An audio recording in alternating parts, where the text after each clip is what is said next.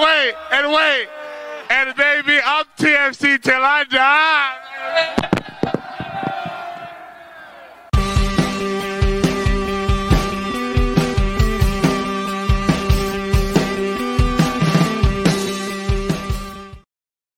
Hello and welcome back to Toronto Till I Die, the Toronto FC fan show.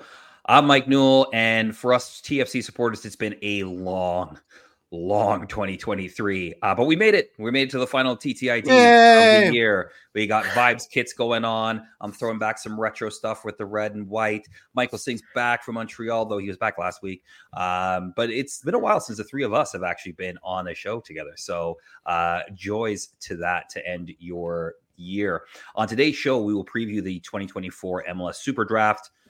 Call out a few names that TFC might select with the number one pick, if they even keep the pick. We'll finally finish off our 2023 player over-unders. We got 5 more players to get through. I know we've been promising that since I think like late October. We will give each of us our TFC story of the year. What was the thing that the headline that will make us remember 2023, even though we really do want to forget it at times. We will announce a winner of the Next Door Holiday Kit giveaway, and of course, get to the first question. Guys, it's me. I won the kit. You're actually going to win the shirt off Jeff's back. He will not wash it before it gets into you. Bonus. So maybe you regret joining the group. No, lots to dig into. Jeffrey P. Nesker, Michael Singh are in the house. Gents, how are we? Andre Wolf. Oh my God, Andre just made my holiday season. Apparently, the Adidas store at the Eaton Center has the yellow letters and numbers. I spoke with them yesterday. Ooh. You know, never would have guessed, because if you go online, there are like 2 heat transfer printing spots for TFC kits in the GTA, and they're both owned by MLS. So I am going to, although the Eaton Center has kind of been a bit dodgy recently with respect to people screaming expletives at each other, I might. That's just a Tuesday, man. Like, that's Queen Station attached to. Yeah, is getting Coaggio on this kit worth, being put in harm's way with peaceful protests? I don't know. I'm on the fence. We'll see. Fair enough. Mikey, how you doing, buddy? I'm good, man. I'm like you said, I'm happy that the 3 of us are back to wrap up this year. It has been a minute, and this is a show I've been looking forward to for a very long time, because it's been a while since TFC have had the first overall pick. Now, I know how much stock people put into first overall pick, but I think in any sport, first overall pick comes with some kind of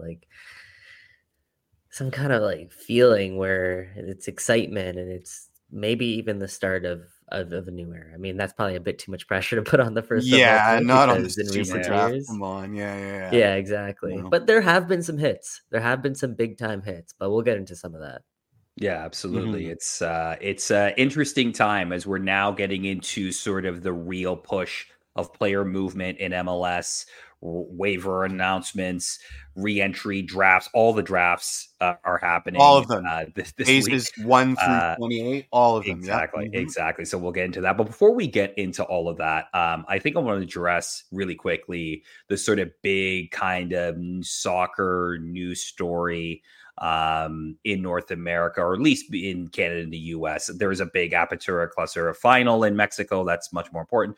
But the United States Soccer Federation got a little surprise on Friday when Don Carver, on a nice little Friday news drop, announces that starting next season, so the 2024 U.S. Open Cup, MLS first team rosters will not be participating in U.S. Open Cup.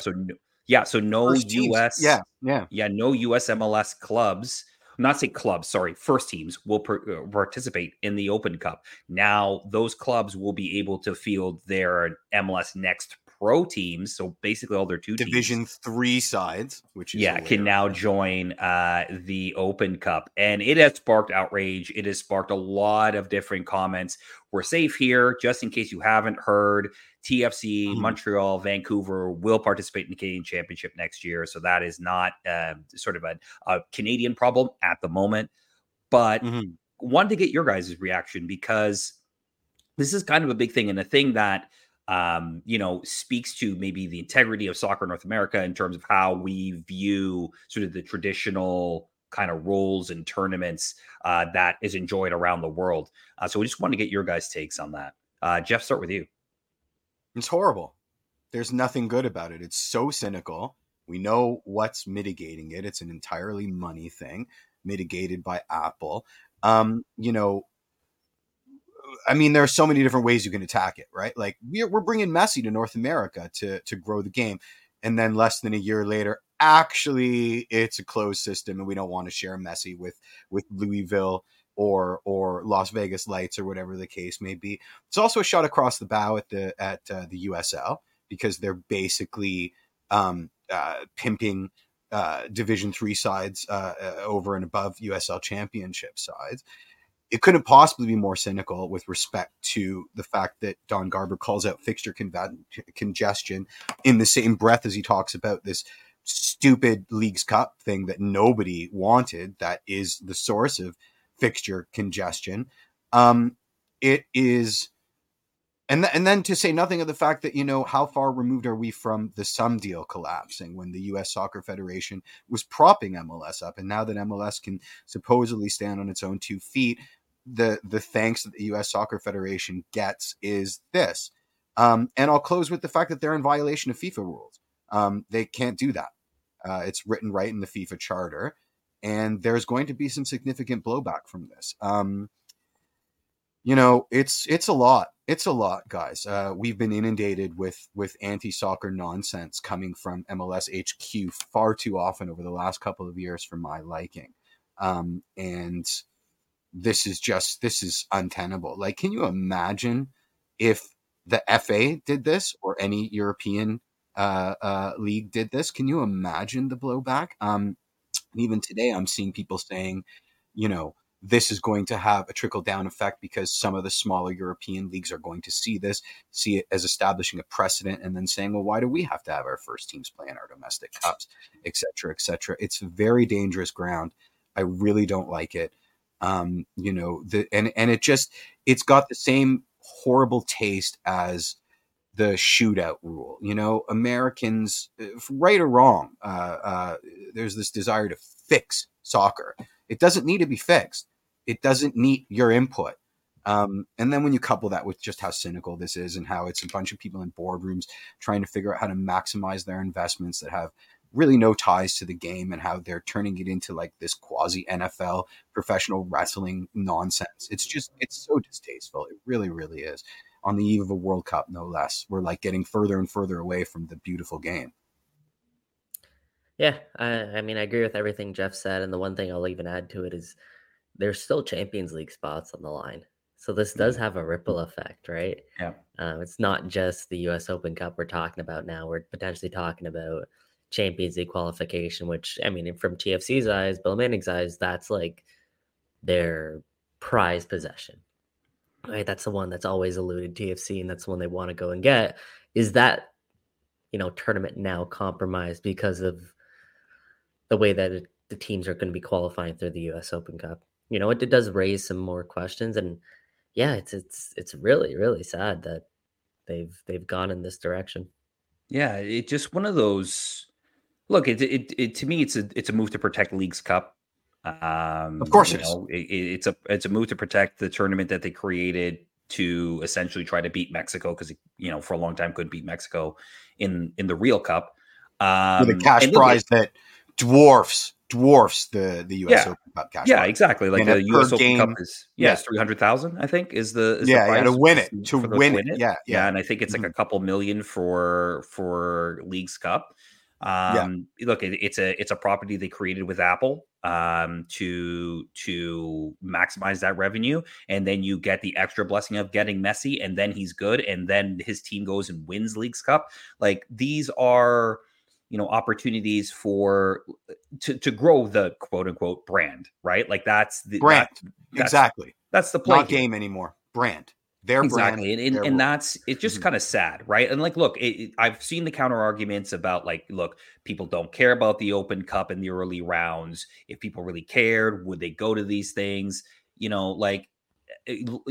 I would say keep those teams in and let MLS clubs decide how they want to play their rosters, right? Like if they want to every other federation. Yeah, like if they want to play kids, okay. I mean, I would have questions around, competitive balance and does that make sense? And are you robbing lower league teams of the opportunity? It's better than not playing at all. And these younger kids certainly need minutes. We only have to look at Toronto FC to see that there is a space for minutes to blood younger players. And I mean, look at your team. Does Man United send their first team squad? I mean, right now they sort of have to. Sorry, that was too easy, but historically, Manchester United has dropped out of the FA Cup before, right? Like they did it after they won the treble. They basically were not playing in the FA Cup. Now there was massive blowback for it, massive penalized for it, but there is present now. That's a club compared to an entire league deciding they're not going to play.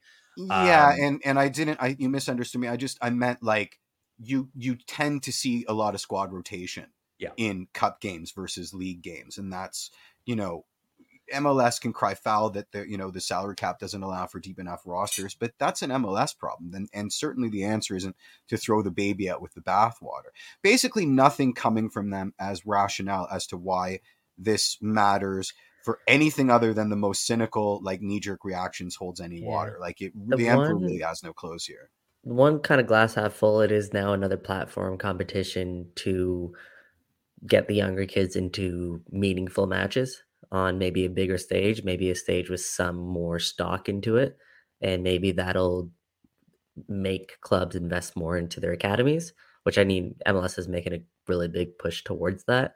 So there is maybe some positive to come to it, but I think overall that should be a decision MLS clubs should be making. Yeah, should be able to make. No, don't mandate it. Like you can play the kids if you want. If you want to play, like you deal with your load management and fixture congestion like big boys.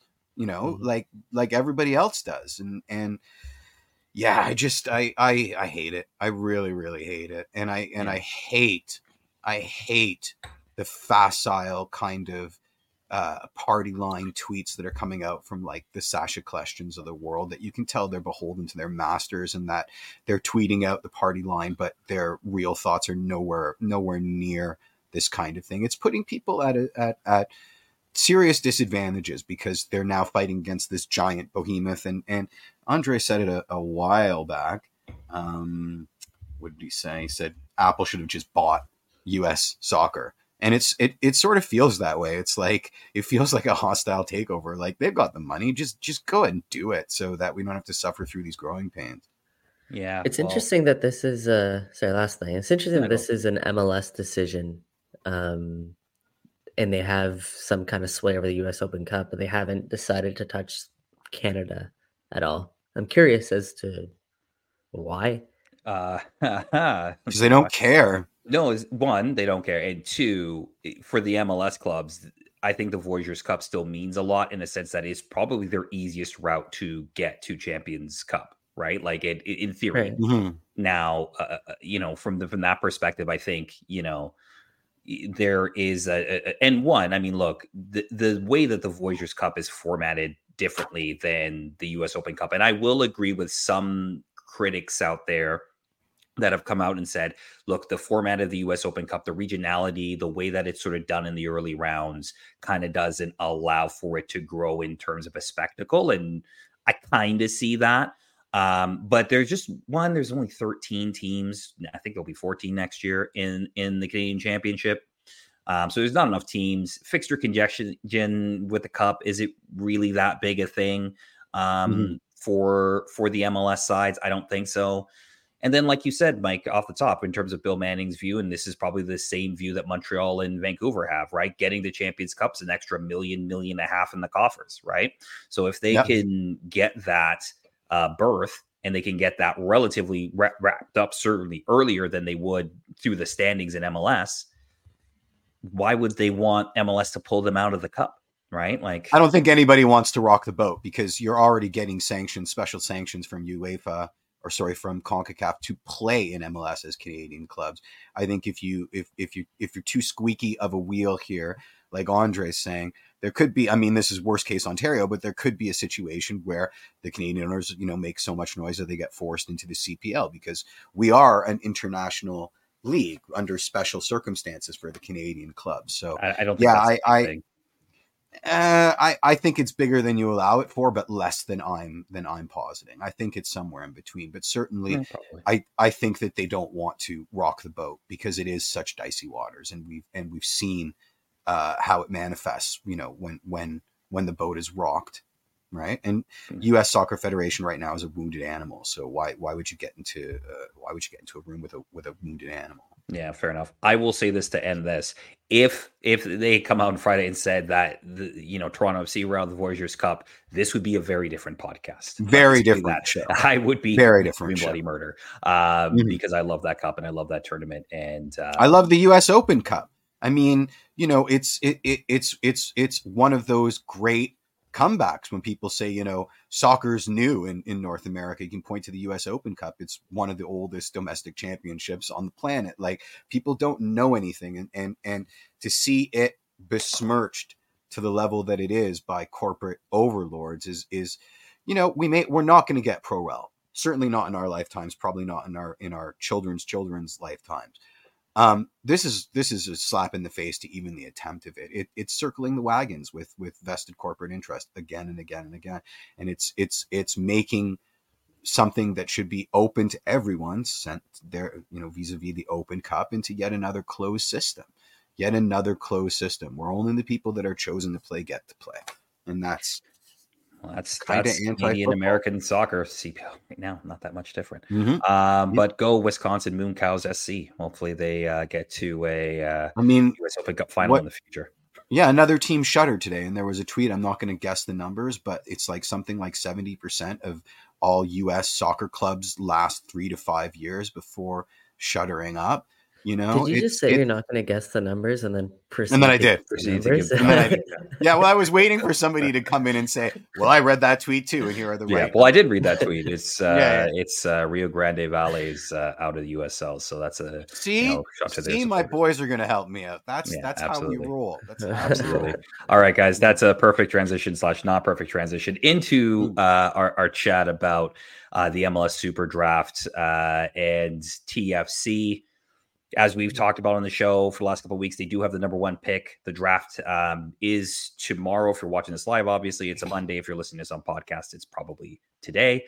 TFC have the number 1 pick in the draft. And as Mike, you said off the top of the show, it's been a while since TFC had the number 1 pick in the MLS draft. You have to go all the way back to 2013 when they had the number 1 pick, and then promptly traded away to go down to the 3rd pick and picked my friend and yours, Mr. Kyle Becker, Mr. Forge FC, with that pick. And funny enough, the number 1 pick that year was Andrew Farrell, who has now been one of the most steady, consistent right backs in the history of the league.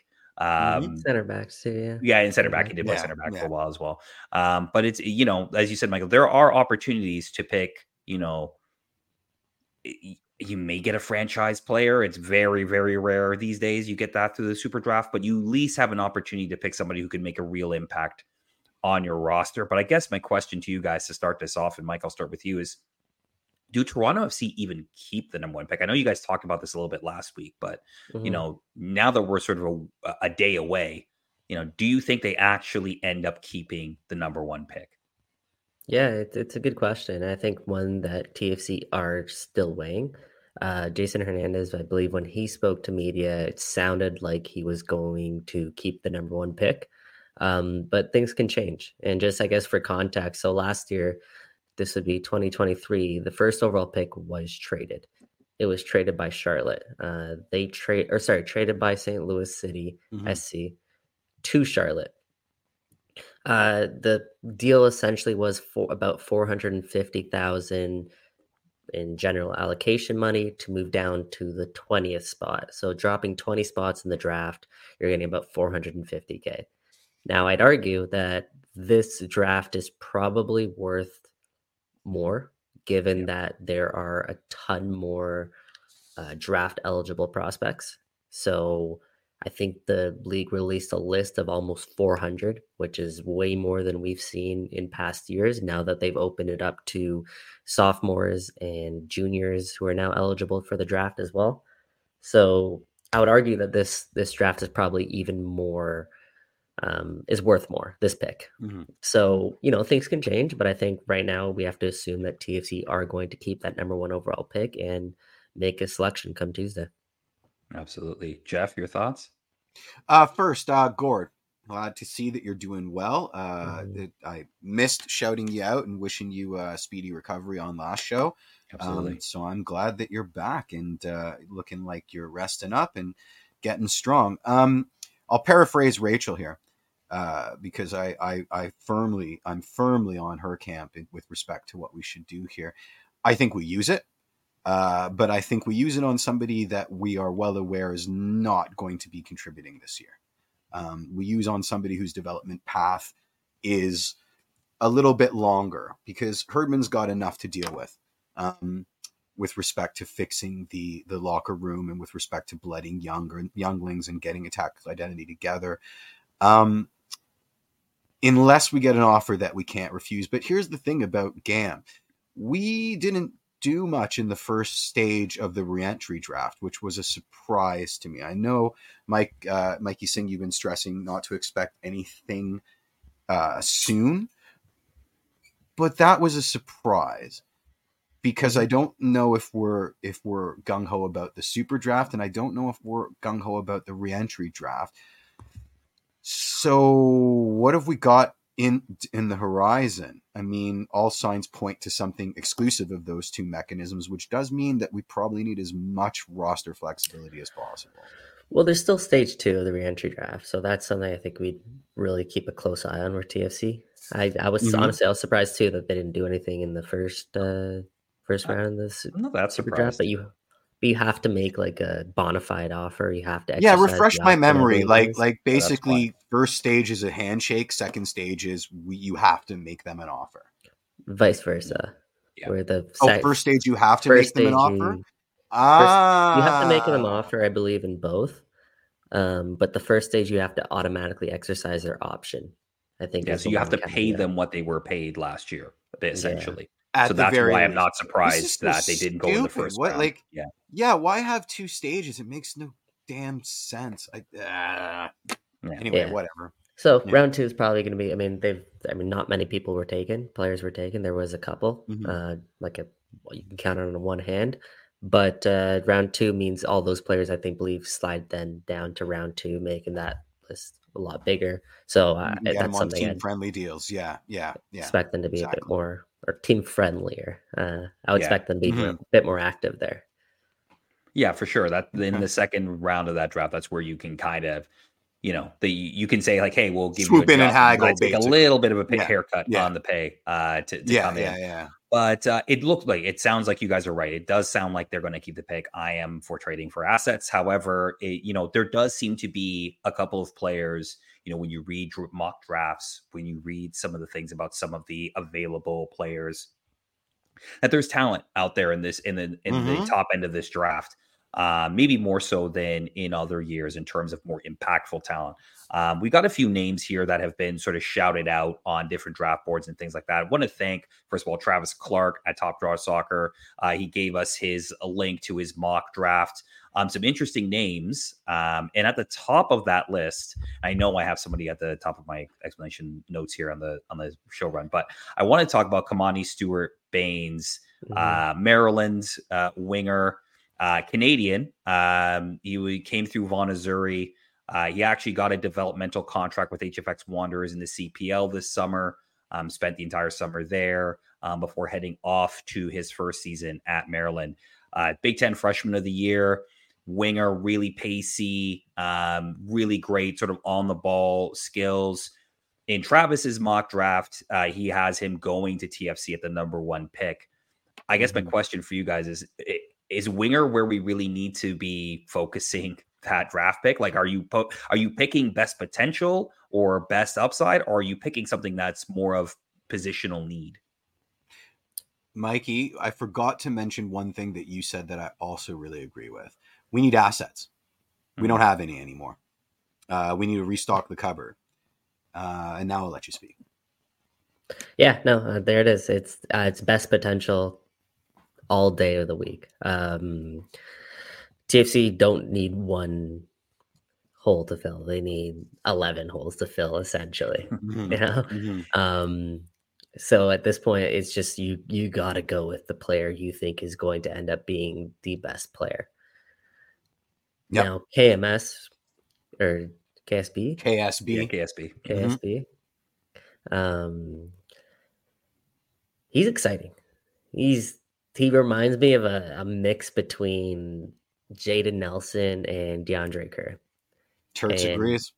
They would get him at a young age as well. So like he'd be one of the youngest players, I believe, in the draft. 19. Yeah.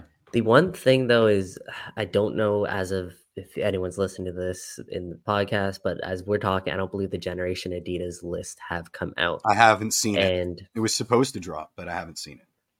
In order for him to be eligible, he would have had to sign a Generation Adidas contract. So if it ends up that he doesn't sign a Generation Adidas contract, then he would not be eligible. But I think a lot of people, if he does sign it, have him at the top of their list or right near the top of the list. You add in the fact that he's Canadian. He's got, a ton of potential, and that a Generation Adidas contract is super valuable because it doesn't count against your salary cap. So I'd be all in on taking Kamani Super and Stuart Baines first overall tomorrow. That's 2022. I almost posted a link to last year's Generation Adidas class. I was very excited. Yeah, they number it weird because it basically they're calling it the 2024 draft. But yeah. It's like baseball cards or cards. Yeah. Interesting. Yeah, I so just going through Kamani's sort of CV. I mean, he played in League One Ontario in the U19, so the reserve league. He didn't actually play in the. I think he may have got a few minutes at senior level with Vaughan, but he mainly played at the U19s and scored like a bag full of goals. I think it's like 19 goals in like 14 or 15 games for Vaughan. So tons of talent, and definitely, if he didn't decide to go to school, he might have actually ended up on a CPL roster for going into next year. But obviously, an opportunity to go number one in the MLS SuperDraft if he signs as a Generation Adidas contract. Sure, I think that's a good idea. I do have a small sort of thing about, okay, yes, maybe high upside, and I get that, but do you also maybe look at a forward, a depth forward for yourself? More of a striker. How many? He's a winger. He is a winger. You go on potential, but the thought of adding any more forwards to this roster gives me highs. The one thing you have to, but the one thing I'll add is that he's also a Maryland product. And if you look at TFC's draft history, Maryland is a school they often go to. Yeah. So maybe there's an extra bit of incentive there. I think they have some kind of, because a lot of academy players that don't end up signing for the same and go there is either Syracuse or Maryland. A lot of them go to Syracuse or Maryland. And they've also leaned into Georgetown a bit lately as well. Exactly. Shout out to Chara. Yeah, exactly. But that would be one they would have to give some long thought about. And if they do end up passing on him, the first thing you think of is like a Tajon Buchanan situation where they decide to go for Griffin Dorsey, and then Tajon Buchanan goes Dane St. Clair 2 picks later, and that one came back to bite them. A little bit. Turts asked a question that I think we all know the answer to, and it's, can we trade down and still get him, or is it consensus number one? The answer is, until those Generation Adidas come out, we don't know. Because correct me if I'm wrong, as a Canadian and a GA, he would have zero cap hit. And no international spot as well. Exactly. So, that's a no-brainer.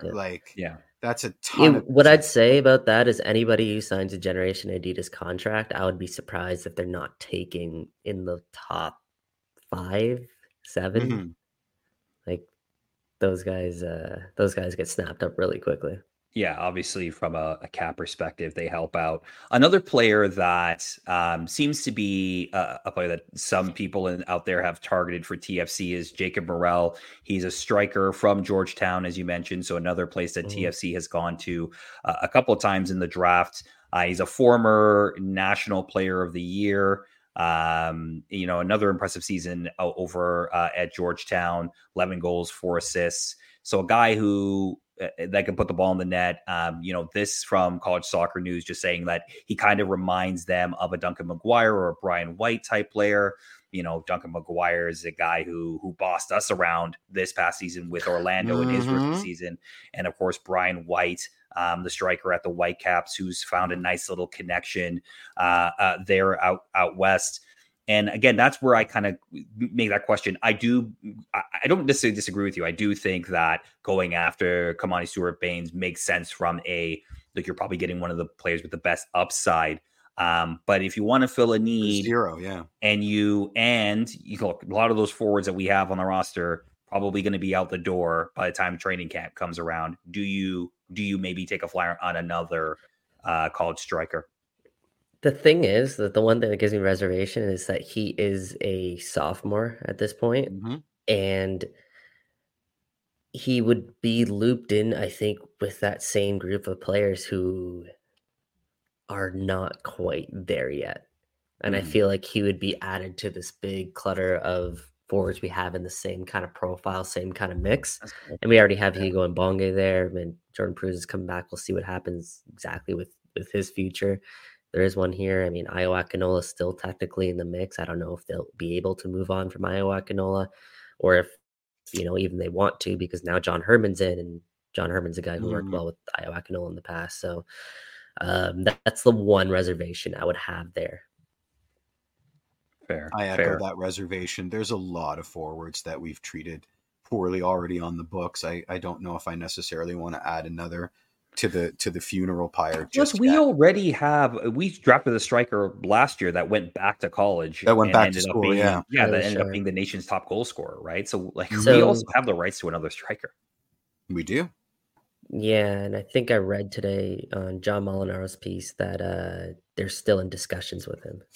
Yeah, so maybe they don't go down that route. Maybe they go down the route of getting some defensive depth. The draft traditionally has been a place where clubs go and get defenders as sort of depth pieces and try to build them up potentially into starting pieces in Major League Soccer. And one of the highest rated is Nate Jones, a center back out of Washington.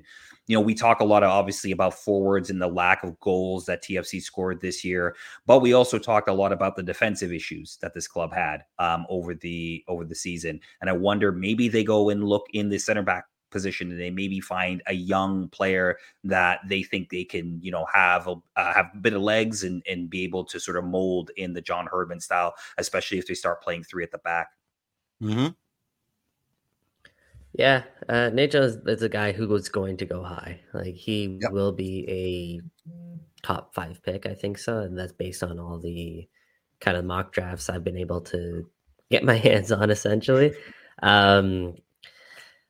What I've read is that he fits the modern day center back mold, where essentially he's very mobile and good with the ball at his feet, stuff like that. So he checks a lot of boxes. So maybe he's a guy that could actually come in and slot in right away. It's very rare for center backs to do that at such a young age, but the really good ones are capable of stepping in at a young age. So he'd be if TFC want to go the defender route.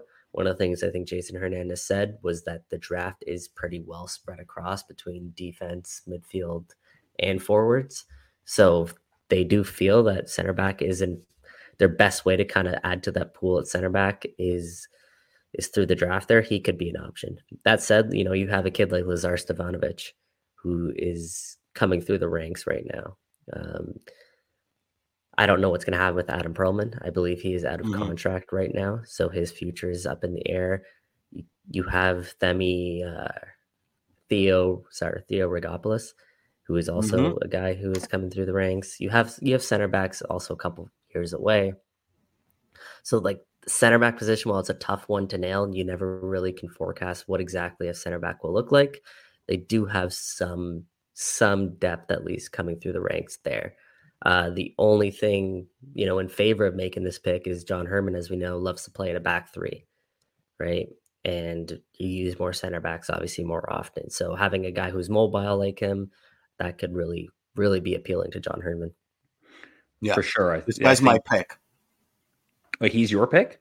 He's my pick. Can play both sides of center back. You can slot him in at a fullback. He can be an attacking modern fullback if necessary. He's got utility on the defense. And as Gord says, Jones is the guy I want as he drafted. And he's kind of a time-tested player already with 50-plus games already in Louisville in 4 years. So he's got some experience at that position. None of this is a sure bet. I just like the utility. I like the utility of a young, athletic center back that can play either side and also is pretty good in possession and moving forward. So, to me, that's somebody that can earn minutes right away. Yeah, exactly. Well, look, I think that if a lot of draft boards are comparing him to a Miles Robinson, and by the way, that's a player that is available in the free agent market right now. Do you want to go try signing Miles Robinson? Yeah. Or you do want to go draft the next Miles Robinson? Well, I mean, look, and there's no guarantee, of course, right? Like this is a draft. Guarantee. These are young players. We don't know what they're going to look like in MLS. I defy most listeners right now. I've watched a ton of NCAA soccer over the last few months. But these are a couple names that have sort of floated up as potential picks for TFC. Mm-hmm. Just an honorable mention to Marcus Caldera. Probably not going to be a top, sort of, 5 pick potentially. But the Virginia forward, he's out of Mississauga, came from Sigma, signed a development contract at Forge, got actually into a couple of games with Forge in 2022, I believe, might be 2021, but had a great season at West Virginia, expected to be drafted, but expected to be drafted further down. He's more of like a target forward at West Virginia, but he may play a different position when he comes up to into the big show into MLS. Yeah, no, definitely. Fingers crossed that he drops far enough for TFC to have them taken. I think they have the 30th overall as well. That's their next pick that comes up. So fingers crossed that he's a guy that drops far enough to be taken there. TFC also have 2 third-round picks as a byproduct of trading down for them from that re-entry draft position. So I mean, listen, this is deeper. This draft is deeper than ever before. So having maybe some later round picks where they actually have found a little bit of success lately. Mostly, I think recently, Luka Gavrin is a guy they took an early second round a couple times out.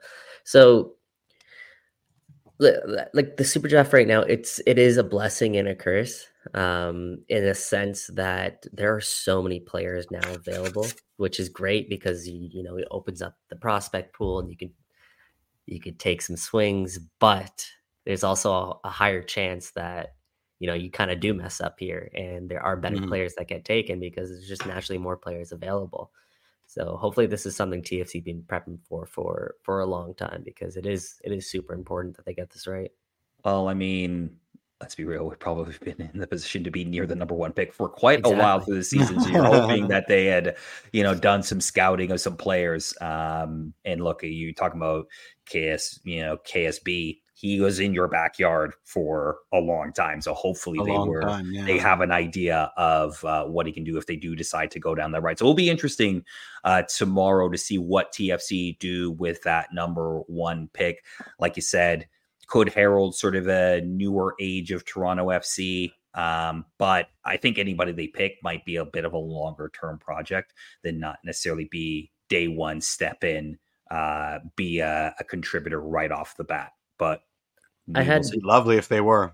Yeah. I had one name floated to me before I got on air, right before I got on air. This is completely off the board.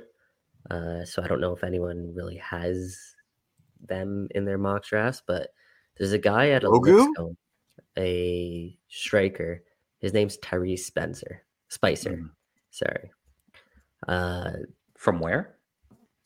It's Lipscomb. Okay. So he had a terrific season, won a couple of accolades, and he's a guy that can put the ball in the back of the net. So just something to keep an eye on. He's also a guy that I believe has completed his 4 years. He's pre-signed to a contract, so he would be able to come in, and if TFC are looking for someone to make an impact right away, that could be a guy to watch. It would be very TFC to take the number 1 pick and go completely off the board. Yeah. Off the board. I mean, I will say, like, mock drafts in MLS are like few and far between. So, like, when we say board, it's like we're relying on like 2 people. Yeah, that is true. So this could be someone like internally throughout the leagues. And they had the showcase as well. Yeah. Hot tip from Mr. Spicer right into your inbox. Hey, check out this. I don't know him at all. Tyrese Spicer. Yeah, exactly. Yeah, everybody now rushing to YouTube to see what this guy's about. But don't do that until the show's over. Do that after the show's over. All right, guys. Let's move on to finishing our 2023 over-unders.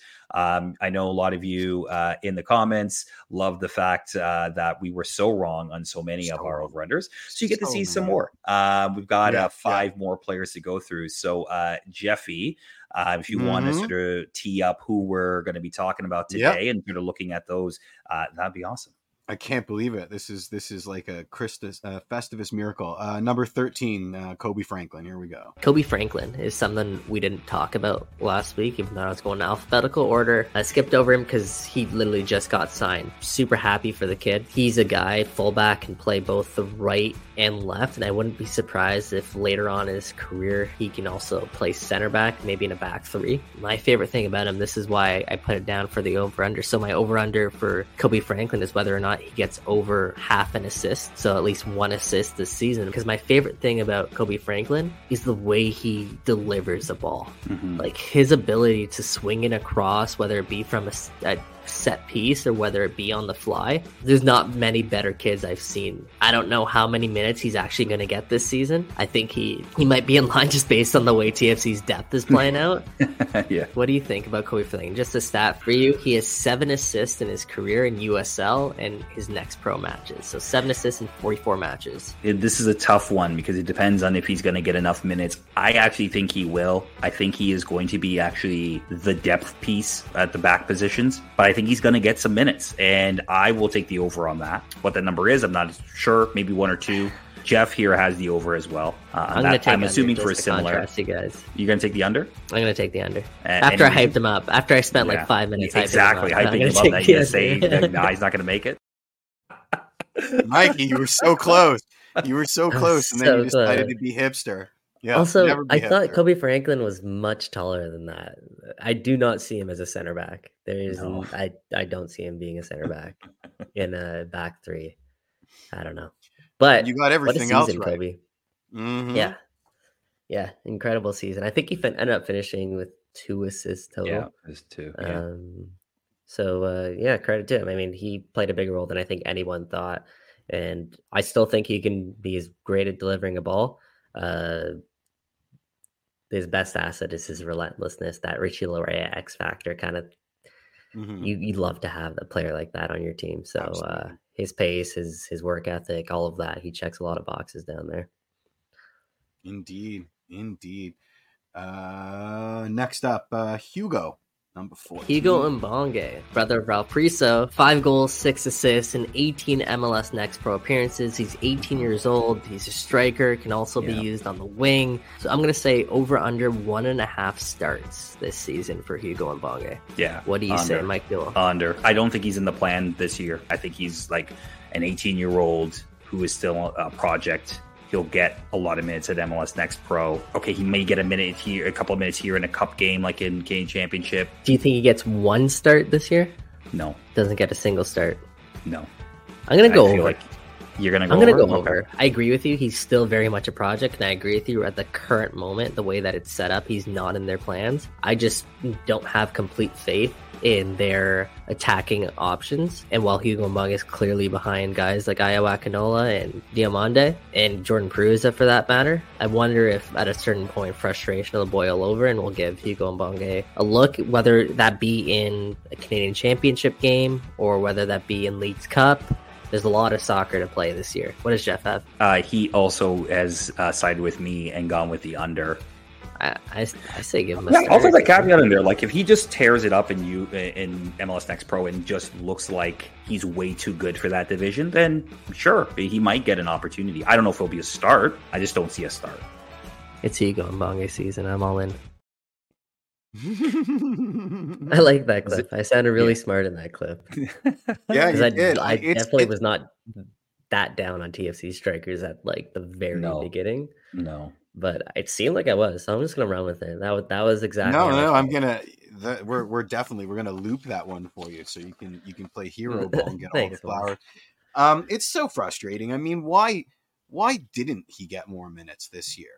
You know, when the bottom fell out, I don't understand it. You know, we're getting back into this like, why was CJ Sapong getting all? Yeah, there's one point during last season where I said if I have to watch another CJ Sapong, I remember it. For DFC, I'm never watching a game ever again. Yeah, it belied all logic. I mean, you have this core of guys, potential or otherwise, and here you are at the end of the world, and you're still not giving them any minutes. Like it beggars belief. It really, really does. That, and Hugo especially not getting a bigger look. I don't get it. So I know he had at least one start last season. Yeah. He did. He have two? Yeah, second. I think he only had the one, but let me just double check. But I think he only had the one. Okay, it's good that we're prepared for the show. Yeah, I know. Like pros, like we usually are. Yeah. So he had one start. Yeah. He had one start. Yeah. Yeah. All competitions. All competitions. Yes, 11 appearances. Okay. Yeah, I mean, like, I don't have an issue with that because when he did play, it's not like he was, making really much of an impact, right? Like, he was just not at that age, right? So it's good for him to get his feet wet. The environment too. I mean, I don't think you need him on the pitch where you're just touching the ball 4 times a game, chasing the game the entire time. CJ Sapong's job. Losing games. Yeah, exactly. Maybe you just needed someone to fall on the sword there. But still, I'm still very high on Hugo and Bonge as he develops here and grows out. Yeah, he's been developing here. I mean, this feels like Listen, if I'm Hugo, I'm so pissed. Like, I'm like, what more do I have to do? Like, seriously, like to be even given a look at this club. And then to say, well, we put you out there for garbage minutes, mid-season when everything was in the crapper and you didn't perform. This is a forward. I'm a firm believer that they need regular reps to perform. CJ Sapong's outstanding debut goal notwithstanding, I just don't think he's had a fair shake. And if I'm in his shoes, I'm super, super pissed. So, yeah, Hugo's again an interesting one where I don't know if he's served by playing in MLS Next Pro, but I don't know where he gets his minutes in MLS. It's kind of a tweener, like yeah, in between. Yeah, he's a tweener.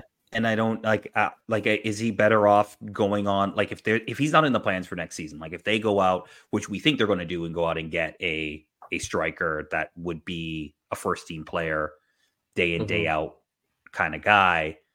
Do you send him to CPL? Do you send him to USL, a league where you're playing grown men and you really need to sort of be day in, day out? I just don't know if it serves him to sit on the bench again at TFC. Is CPL better than MLS Next Pro? I would say yes. I don't know. I would say yes. I don't have an opinion. I would say yes, just simply because you're dealing with the organizations that's their first team. In MLS Next Pro, there's a hierarchy. You're not getting the good milk juice boxes. You're not getting you're getting the leftovers of the first team, whereas there is no higher level with a forward. Sure. And I think that mitigates all aspects. So, if it's a question of the quality of football, I still think the CPL wins. No, 100%. The CPL wins. Yeah, I mean, and I think it's just better for him to again, like I said, grow up. Like in MLS Next Pro, you're generally going against your peers, right? Like the same But you can't, players. you can't ignore the Jason Russell Rose and the Mo Farsis, and the guys that chose MLS Next Pro over CPL and played for an MLS Cup winning side, right? Here's my thing about MLS Next Pro, and we'll get off this because this is not the point of this segment, but just really quickly, the difference is really around your organizational structure and how you value that team and how you put that team together. And at Columbus, they put that team together with the identity of winning football and really playing in a certain way. And I don't think that is reflected as much at Toronto FC too, right? It really ebbs and flows depending on who's down there, right? And I think that will be for a lot of MLS Next Pro teams, but that's especially the case for TFC too. And although I do think there is some value in playing week in and week out in a professional setting at MLS Next Pro, I do think quality-wise and just getting better, I believe that could be better served in the CPL level for somebody like Hugo Mbonge to really play at that kind of high level, 28 games in a regular season. This team is fighting for something. You know what I mean? Those teams are fighting for something. Whereas like MLS Next Pro, those teams want to win. Don't get me wrong, but if they don't win the MLS Next Pro Cup, is it the end of the world? Is it like, do people lose their jobs over it? Do people get traded or not signed because no, right? Like, so I think that serves a lot better than playing in a league where really it's just about getting minutes. Yeah. Well, there was TFC used to have like a relationship with Dent, or a Danish team, I believe it was HB Koje. Is that who it was? Where Rocco Romeo and Noble Okello went out on loan to, and part of the reason what Greg Vanny used to say about that was that he wanted to see those guys go out and just become men by living on their own, living away from families, and kind of growing up and maturing that way. Is that something maybe Hugo Mbonge has to go out and experience? And as you've mentioned, get that experience playing against older guys that, are competing for more than just, growth and development. Maybe. Yeah. But I mean, the unfortunate association is we're telling Hugo to do what Canadian players had to do before there was a CPL and before there were MLS sides that had their MLS Next sides. We're telling him to pull in a Tiba or a JDG, get on a plane with $5 in your pocket and go play your wares in Europe, sort of thing. If TFC can grease the wheels for that, fantastic. But I don't like the associative value of it. I do think we talk about pathways and we're all in agreement that he's a bit of a tweener. There has to be a place for him to land where his Canadian passport is a blessing, not a curse. What are we doing this for? It's the Canadian Premier League. Yeah. To me, it's the Canadian Premier League. Exactly. 100%. 100%. Yeah. There, his passport is a blessing, not a curse. And dealing with the opposite, where the Canadian passport is often a curse in MLS, I think the answer is right there. Fair enough. Oh, right. Sorry. Yeah, got another player. Shane O'Neill. Here we go. Shane O'Neill. Okay. I don't think anyone expected him to play as much as he did. Last season for Toronto FC, he made 21 starts, an alarming amount for a guy I think was brought in to be TFC's third center back. Because obviously he had Carlos Salcedo and Chris Mavinga as well. So I'm going to set Shane O'Neill's over-under at 17.5 starts. I'm going to go over. Obviously, one of the center backs gets hurt. What I actually think might end up happening is Sigurd Rosted may not work out the way we hope he does. I'm going to go under, I think. I don't think he makes 17.5 starts this season. He'll definitely make more than 17.5 appearances. I'm not sure he makes 17.5 starts. Okay. What does Jeff say? Jeff agrees with you and most of the listeners. He's going under as well.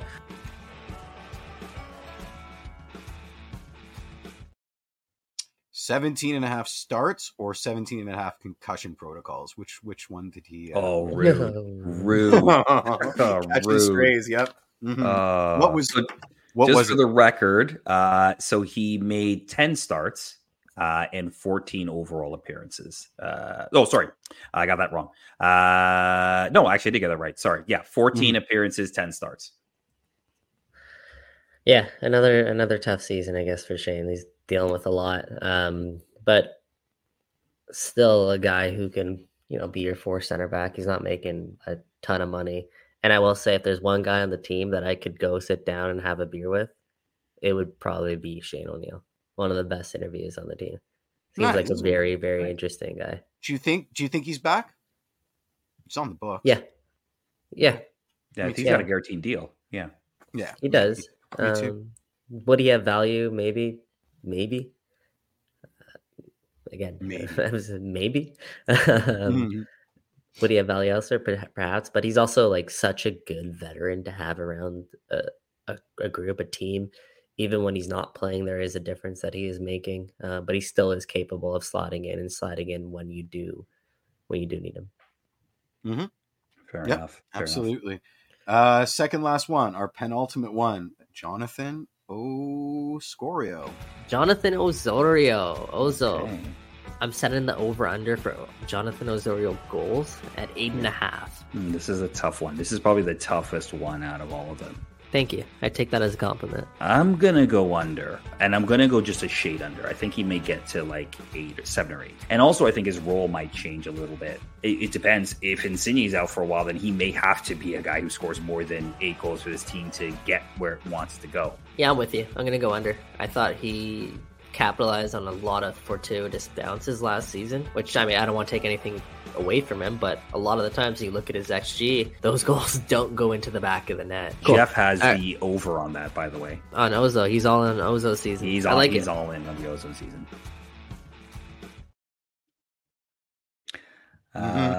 So, hey, look, we love our boy Oso, future captain of Toronto FC, but it was an under. It was definitely an under on that. So officially Not 4 goals. Year. Yeah, 4 goals this year. Damn. Yep. Yeah. Damn. It speaks. I think that it speaks a lot because, like, look, when and his biggest scoring seasons with TFC, they've had losing records. Like they've been near the bottom league. 2018, this past season, or sorry, the 2022. Excuse me.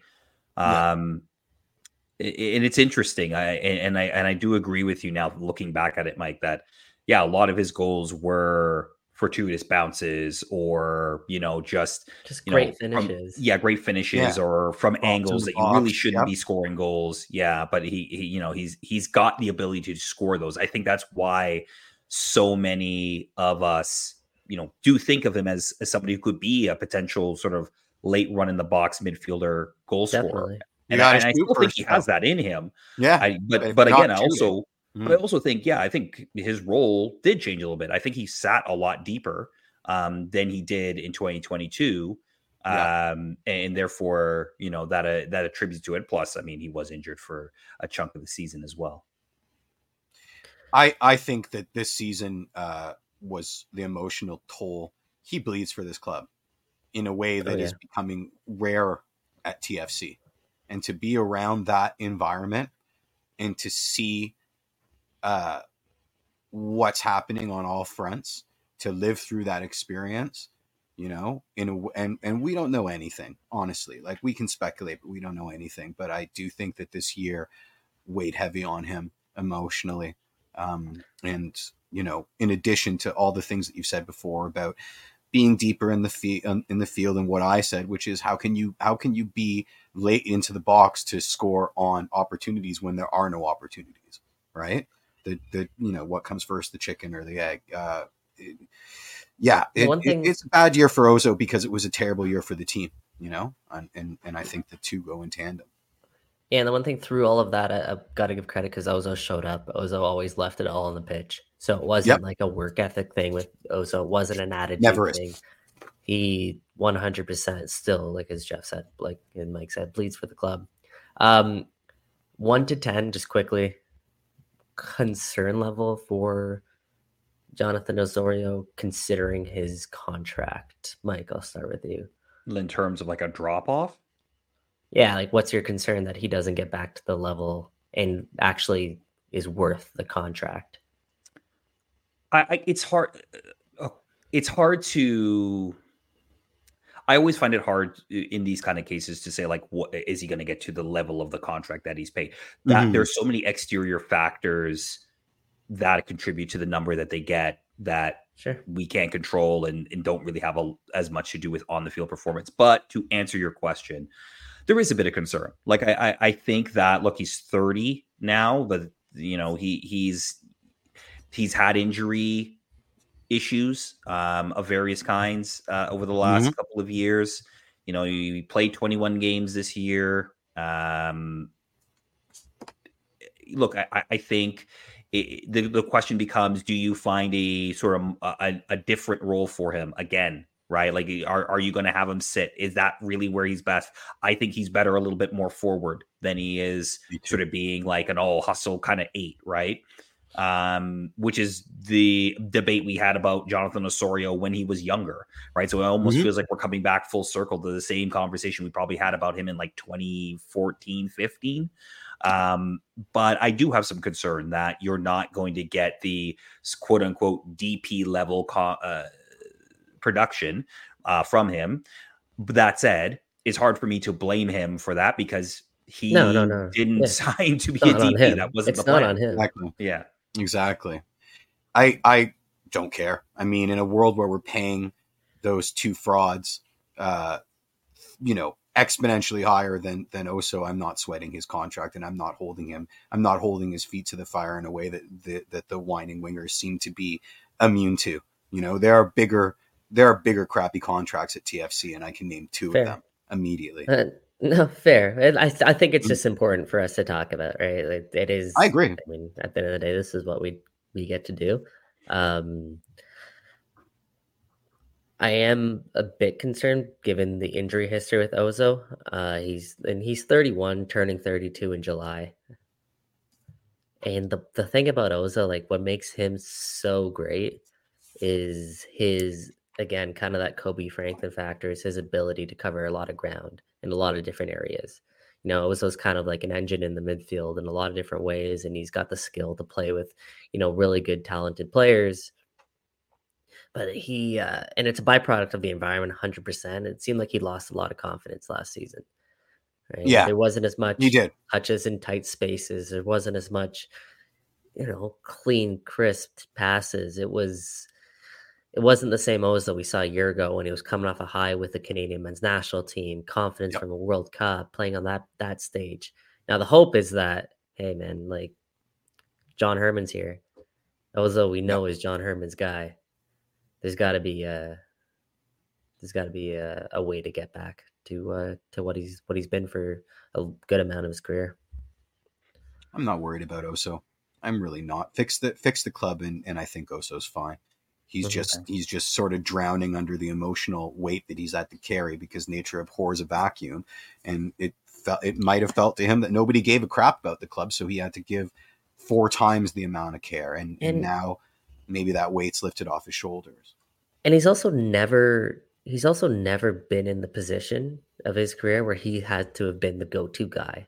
Whereas this season, he was expected to be that in the midfield, right? He's never, ever had to be that guy. He's always been a guy you can throw in the field as kind of like the complementary piece and kind of makes everything else click and does all the little things right that you want in kind of a player in that position. But because of, maybe that DP tag and because of, the lack of offensive options or even just options in the midfield TFC had, and because of the injuries to Insigne and Bernardeschi stayed relatively healthy but like wasn't productive, and injuries to Insigne and the lack of production from a striker, all of a sudden a lot more of that falls onto Ozo. Where when Ozo's at his best, maybe it's a bit of like this Michael Bradley kind of comparison, but he's the guy that kind of just brings everything together. I agree. I 100% agree. Fair enough. 100%. Anyway, we're going to wrap them up, which means that I get like 300 gigabytes back on my computer hard drive at the end of this episode, which is going to be great. Here we go. It's Raul Petretta. Raul Petretta. Over under 3.5 assists for Raul Petretta. Just for context, in 152 appearances for FC Basel. He had 10 goals and 12 assists. Yeah, I'm going to go over. I think you're going to need him to have 3.5 assists to get to where you want to go. Yeah, and I think he might just get an assist or two just by laying the ball off to a guy like Lorenzo Insigne or swinging in a couple crosses to Diamande or Federico Bernardeschi. I think, I'm going to go over. All competitions, I'll go over. Yeah, Jeff has the under, actually. And I saw some people in the comments have the under. Jeffrey P. What a great edit. I cut you right at. No, it's okay. You brilliant man. No, you got the under right on that. You must have been saying and then I decided to cut you before you went into more stuff. That was a terrible edit. That's not how I want to be remembered by. That was an absolute. Be remembered by this. You get your flowers because you got that right. It was under. You only had 1 assist this year, so. And I only have to add these 5 to the 45-minute supercut of these things that I'm going to put up on YouTube that no one's ever going to watch. But I knew. I had a feeling about Raul. I knew. But put it this way, he played the 3rd most minutes on the team this year, right? Like he played a lot. Like he got into 24 matches, started 22. It's just that sort of production wasn't there. He's not a bad player. He's not a bad player whatsoever. Does he offer as much as I would have hoped he would have offered moving forward? No, he doesn't. But he is 100% a guy that you can rely on when he's playing, when he's healthy, to do his job. And I truly, firmly believe that. Is there more to come offensively? I hope so. He still isn't. He's not an old guy.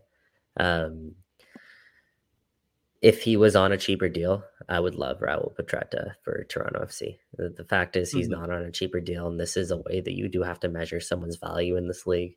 So he's overpaid, sure, but I still think he's a player. Interesting. There's a few comments in here. I can't highlight them like you can, Jeff, but like Turts and sort of Mike Paul saying like he doesn't necessarily fit into the new system. I don't know. As a wing back, I think he could. I think he does. Even as a left-sided center back.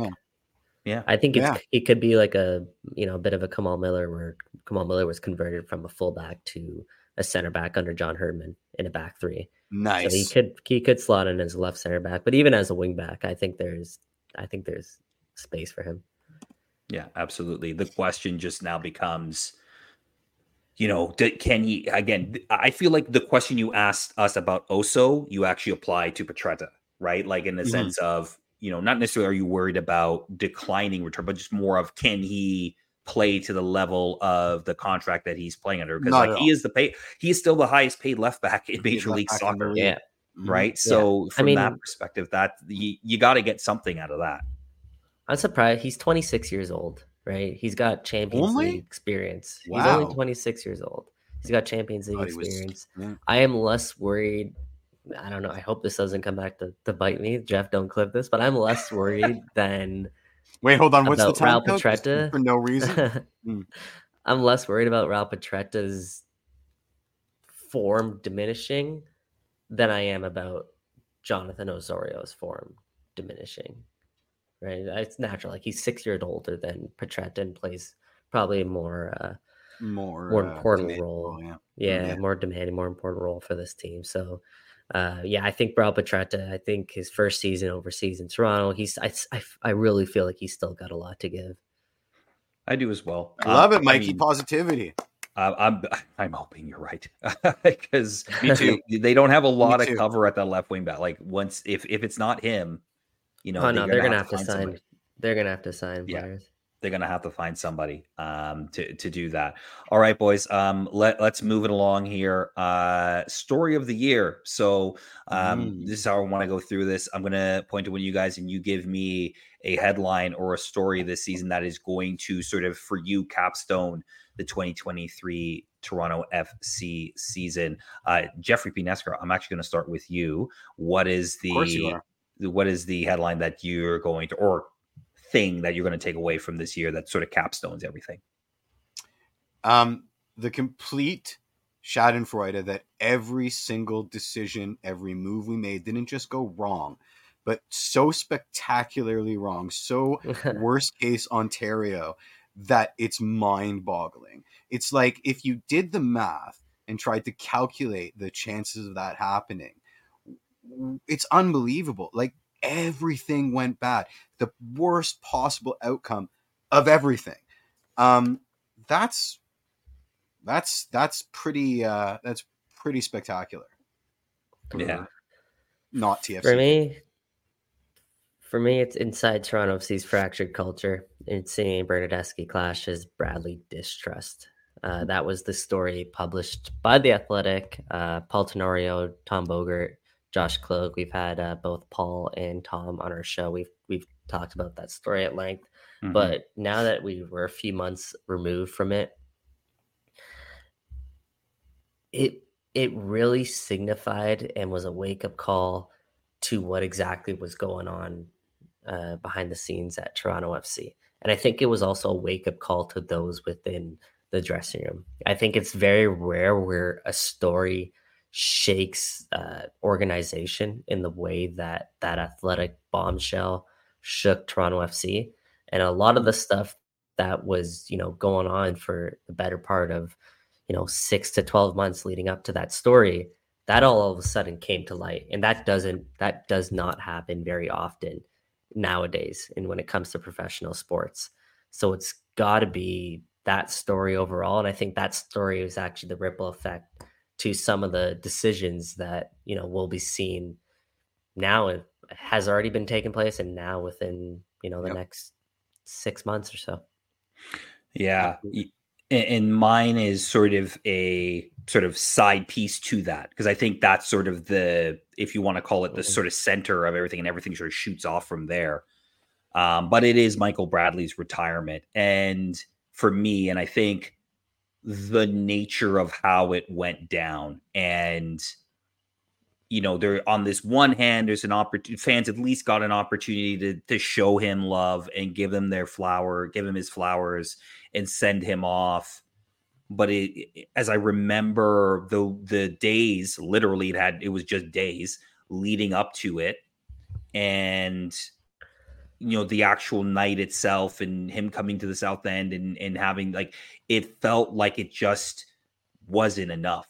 Like, it just felt like, here is this man who gave a decade of his life to this club, who, let's be real, if things worked out differently, would still be here. Yeah. And still in our city. And it just spoke to just that article, the culture, what was going on, what's still kind of the ripple effects of all of that. Yeah. And yes, okay, I've seen the memes and the jokes now that Staubach's been relegated. But I just think that it as much of an opportunity was, and you got the images, and you got the opportunities to say goodbye to a club legend, a real true club legend. It just went the way that these things go at TFC. Whimper. It was not clean. Yeah. It was not a way to send out a player like that. And I think, I can't believe it hasn't already, but I feel like this will eventually really hurt the club if they can't fix this. Like, if they really can, especially with Michael Bradley, of all players, where Josie Seba is one thing. If they can't fix it with Michael Bradley, I really do think this really, really hurts the club in a lot of different ways inside the soccer world in North America. And I think there are potential repercussions. I don't know what that looks like yet, but I just, when you have that feeling that, there's people looking at the club a lot differently, sort of looking at the club sideways now. I think there's repercussions there. What's crazy is that 100% every day of the week should be the right answer. Michael Bradley retirement should be the biggest story in Toronto FC this year. And the fact that there's even a debate that it wasn't, is just such an indictment of just how things have been at Toronto. Because it's impossible, because you cannot express it. Like, you can't just say Michael Bradley retired.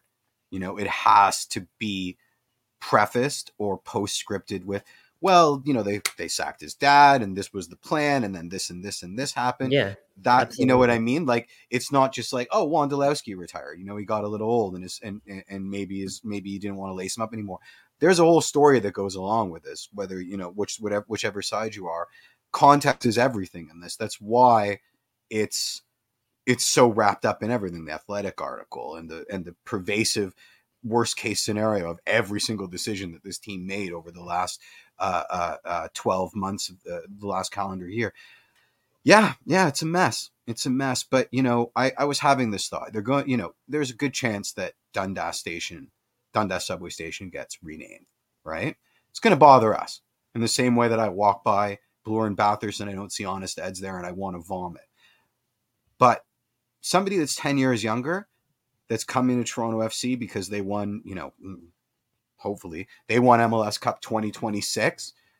They don't have the same association with Michael Bradley that we do, in the same way as, you yearn for the Man United that newer fans of Man United. It's not even a muscle memory to them, right? It's going to hurt for us. But to say, I don't think it's going to have, it's the business, we're for our innocence our TFC innocence is lost for some of us, this season, there's a definite end to that era and we're going to have to deal with it. But for the next along the train, the best we can hope for is that, they remember Michael Bradley for the reasons that we want Michael Bradley to be remembered. I think the club recovers from this. Winning solves everything. If they win with an entirely different group of players, it's who's that guy on the statue? He's bald. Yeah, you're probably right. But I also look at, like, I'll use Sporting Kansas City as an example. Okay. Two of their gold, if you want to call it golden generation, whatever you want to call it, the last two guys that were left from the 2013 MLS Cup winning team retired, or there won't be with the club. I don't know if Robert Espinoza is actually retiring. Yeah. But the way they went out, right? They had, there's no like controversy on how they went out. There was no locker room crap about what was going on. There was no, is there this back and forth with the club? They just got to play football. The fans got to love them and say their goodbyes. And then they got to retire and are probably going to be back with the club at some point in some capacity. I don't know when this gets healed with Michael Bradley and his family. Mm-hmm. Like, and look, put Bob aside for a second, because what happened with Bob kind of had to happen, right? And I think there's a lot of people who acknowledge that. I think even Michael, to a certain extent, will acknowledge that. It was untenable, absolutely. And the gaffer usually but I think there were a lot of things in the last couple of maybe seasons, maybe the last two at least, that clearly soured Michael Bradley on maybe not the club as a whole, but just staying here. And maybe whether it's taking a role in the club or, just staying connected in that way, that it was basically like I'm out. Me and my friend, we're out of here. Right. Yeah, when it looked pretty clear that they were going to stay not that long ago.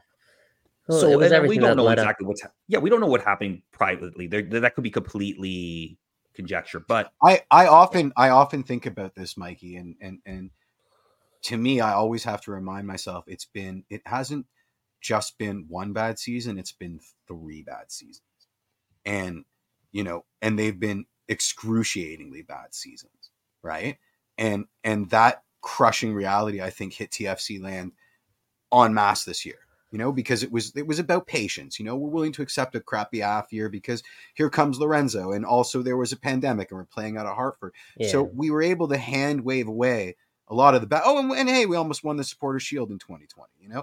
We were able to find excuses to insulate us from the crushing reality of how horrible things are until the very moment that we couldn't. And there's no place to hide anymore. So, yeah, I just think that, this year was the straw that broke a whole bunch of backs. And if you're Michael Bradley and you're taking pay cuts on the regular so that the team can invest in being competitive, and then for your troubles they sack your dad, he's a human being. Like, of course he wants to get the hell out of here. Things are rotten. This team is going to have to figure out a way to win now to maintain relevancy. And, never say never with past stars. But yeah. Yeah. And it was everything leading up to the firing of his dad. And we heard about like the Italians and how they were, really pushing to get Bob Bradley out too. I think Michael even mentioned this. There was no plans for him to retire, heading into this season, right? That all was a byproduct, I think, of what really transpired behind the scenes. And some of the stuff, who knows, might not all come to light, but I don't think Michael Bradley is, I know Michael Bradley's not happy about the way the things ended, despite how classy he was about getting out of here. Last thing on this, just honorable mention, shout out to John Herdman being appointed as Toronto FC head coach. I still think that's an insane story, concerning all the stock that he had at Canada Soccer and the direction that program was heading towards the World Cup. So jaw-dropping that he's now, it still is kind of surreal that he's now the head coach. Speaking of jaw-dropping, did you guys listen to his player profile interview? Yes. I mean, wow. Yeah. This is a guy who's capable of self-reflection. Almost, I'm very excited to see like what he brings to the table, in terms of attacking this mountain of shit that is our club right now. I think it's going to be interesting. If nothing else, is going to be really, really interesting to watch. Yeah, because absolutely, we are behind it here. We are in big trouble, and we need help. So let's go. Fair enough. All right. With that said, we'll move into the burning question and head on out. So next, the burning question.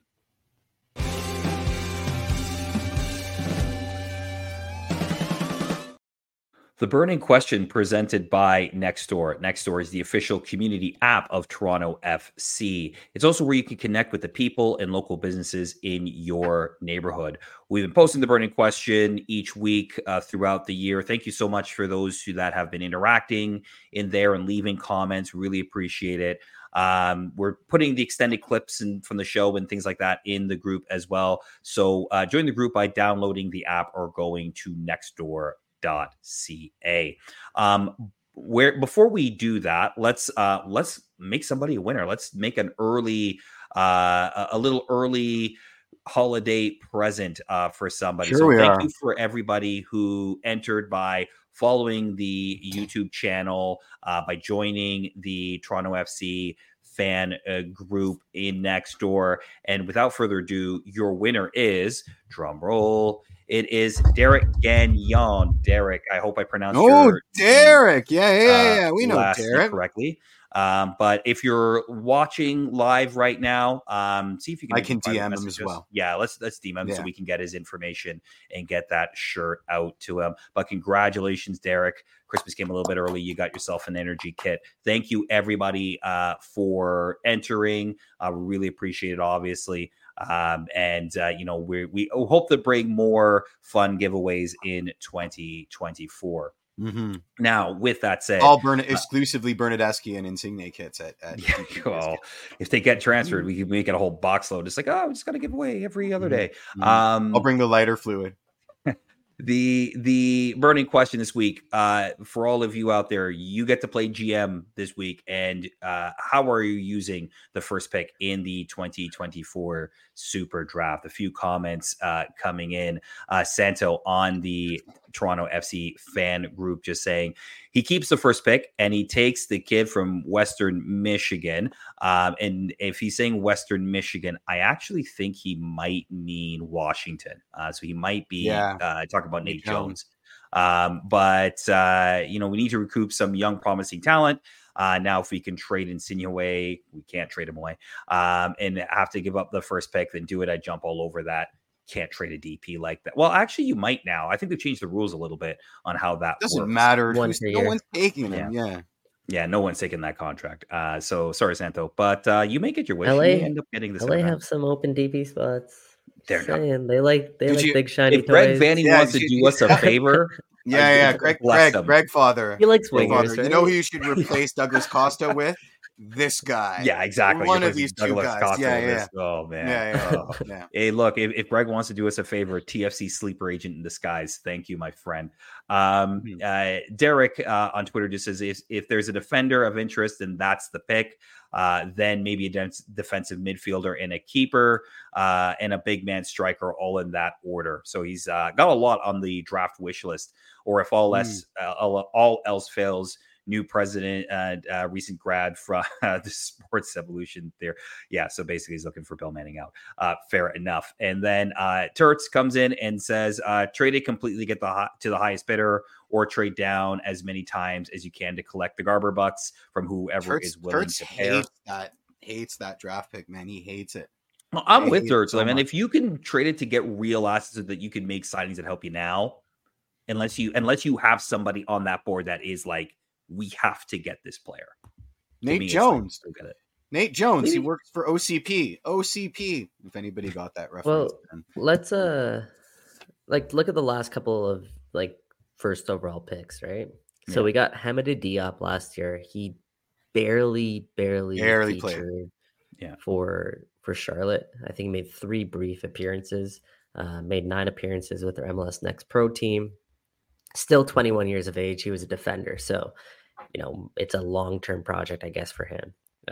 Ben Bender, he's settled in and had some big moments for Charlotte since being drafted. But Danny he's Pereira, on a trade block, apparently. Pereira. Ben Bender? Yeah. Like he had a good first season, second season. Yeah, so. Danny Pereira, he's a key piece for Austin. Mm-hmm. So, I think that's a pretty solid pick. Robbie Robinson is a player I liked. Inter Miami. Frankie Amaya, he's a stud. A perfect MLS first overall pick where he's in that ilk of you're not going to Europe, but you're also going to be a very, very, very good MLS player. And yeah, he's obviously super important for the New York Red Bulls. Then you got Jean Moutinho from LAFC, Abu Danladi from Minnesota United. And then you got the Jack Harrisons, Kyle Lahrens, the Andre Blake, the Andrew Farrells. That was a good run of first overall picks. But yeah. But what I'm trying to get at is you're looking at players who, how much would they be worth? Roughly, anywhere between 400 to maybe $1 million in GAM. Right, that's been kind of, at least recently, that's kind of been the price tag for some of these players. Yeah, definitely above 400, that's for sure. Maybe a bit more for Pereira, but yeah, I mean, there's give some thought to it at least. Yeah, I think it's very much with the draft. It's a very much an eye of the beholder type of thing where if there's a team out there that really covets a player and thinks that they can help either right now or in the very immediate future, then phone's open, DMs are open. Yeah, they'll go in and they'll spend that GAM to make that trade. But it does feel like TFC is going to hang on to it. Give us 0 in GAM, but take Insigne off the books and cover his salary. That's fine. How much do you want your super draft pick? Call up Daddy Vanny in LA, see if he'll do us a solid. The last comment I'll read on this is from our own Jeffrey P. Nesker. Like Rachel Dory said on the pod, find a guy that can develop outside of the chaos of the first team. Herdman has enough to work to do and maybe contribute 2025 and onward. So that may be this guy's an idiot. What a moron. Yeah, that might be a KSB situation, especially if you can't get rid of the Italians and you're going to have wingers that are going to still play the majority of the minutes. Maybe that's a situation where you draft them and maybe he goes back to school and plays another year. Or maybe you have him there and you either keep him at MLS Next Pro or maybe even loan him out to get those minutes. That might be a way that they go with this. It will be interesting. I think this is probably one of the more interesting things that they're going to have to decide this offseason is how to utilize this tool that they haven't had in a decade, essentially. And the best part is we only have to watch like the first 3 hours of the SuperDraft to get to the first round. Well, 2 hours and 45 minutes of pre-talk, and then yeah. And here's the SuperDraft dancers. Ha-cha-cha-cha-cha-cha. Yeah. I'm never watching a SuperDraft again, so one of you two have to do it. Just saying. Okay, Mike Singh, you're up. Right, let's wrap this thing up for 2023. Thank you so much for tuning in to Toronto Till I Die. Before we go, I wanted to say just thank you, heartfelt thank you for all of you that have been tuning in this past year. You know, we've grown sort of our listenership. We've grown our subscriber base. We've jumped YouTube's links a couple of times throughout the year, and you stayed with us. So we really appreciate that. Whether you watch us live every week or you listen on podcast during the week, your support means a lot to us, obviously, and it keeps us going. And we're looking forward to bigger and better in 2024. Guys, I just wanted to step back and give you guys some space. If you want to say anything before we wrap for 2023 to the loyal listeners out there. What a year, man. Let's bring the positivity back next year. I'm sick of being angry all the time. Yeah, man, you guys are making me emotional. No, seriously though, like it was a tough year, I think, for a lot of TFC fans. It was honestly a tough year for us at times where it was, you know, do we really want to go on the show and just talk about the same thing and just talk about the same tone and kind of go through this over and over and over. So the only reason why we did it, quite frankly, was because you guys kept on showing up all week. We see all of your comments in the comment box as we're watching. It's great to interact and get to know some of you. And yeah, well, honestly, we hope to continue to do this in the new year. And as these guys just said, hopefully it's in a better light and we can start talking some positivity about this thing. Because we would rather be positive and bullish about Toronto FC any day of the week, right? So for us to come on here and complain, be negative at times, I mean, we don't love doing it, but it's just the reality of where it is. So I appreciate everybody. I'm proud of us too, guys, for being able to do almost a weekly show. Like there was maybe a handful of weeks that we missed throughout this entire year. So we're all busy for you guys too. The one thing I love, we haven't discussed this. Yeah, we have, but I was about to get to that. So the one thing though I loved about the show is even I came back on the over-unders, and me tanned coming back from the beach is way better than Mike right now, pale in a light.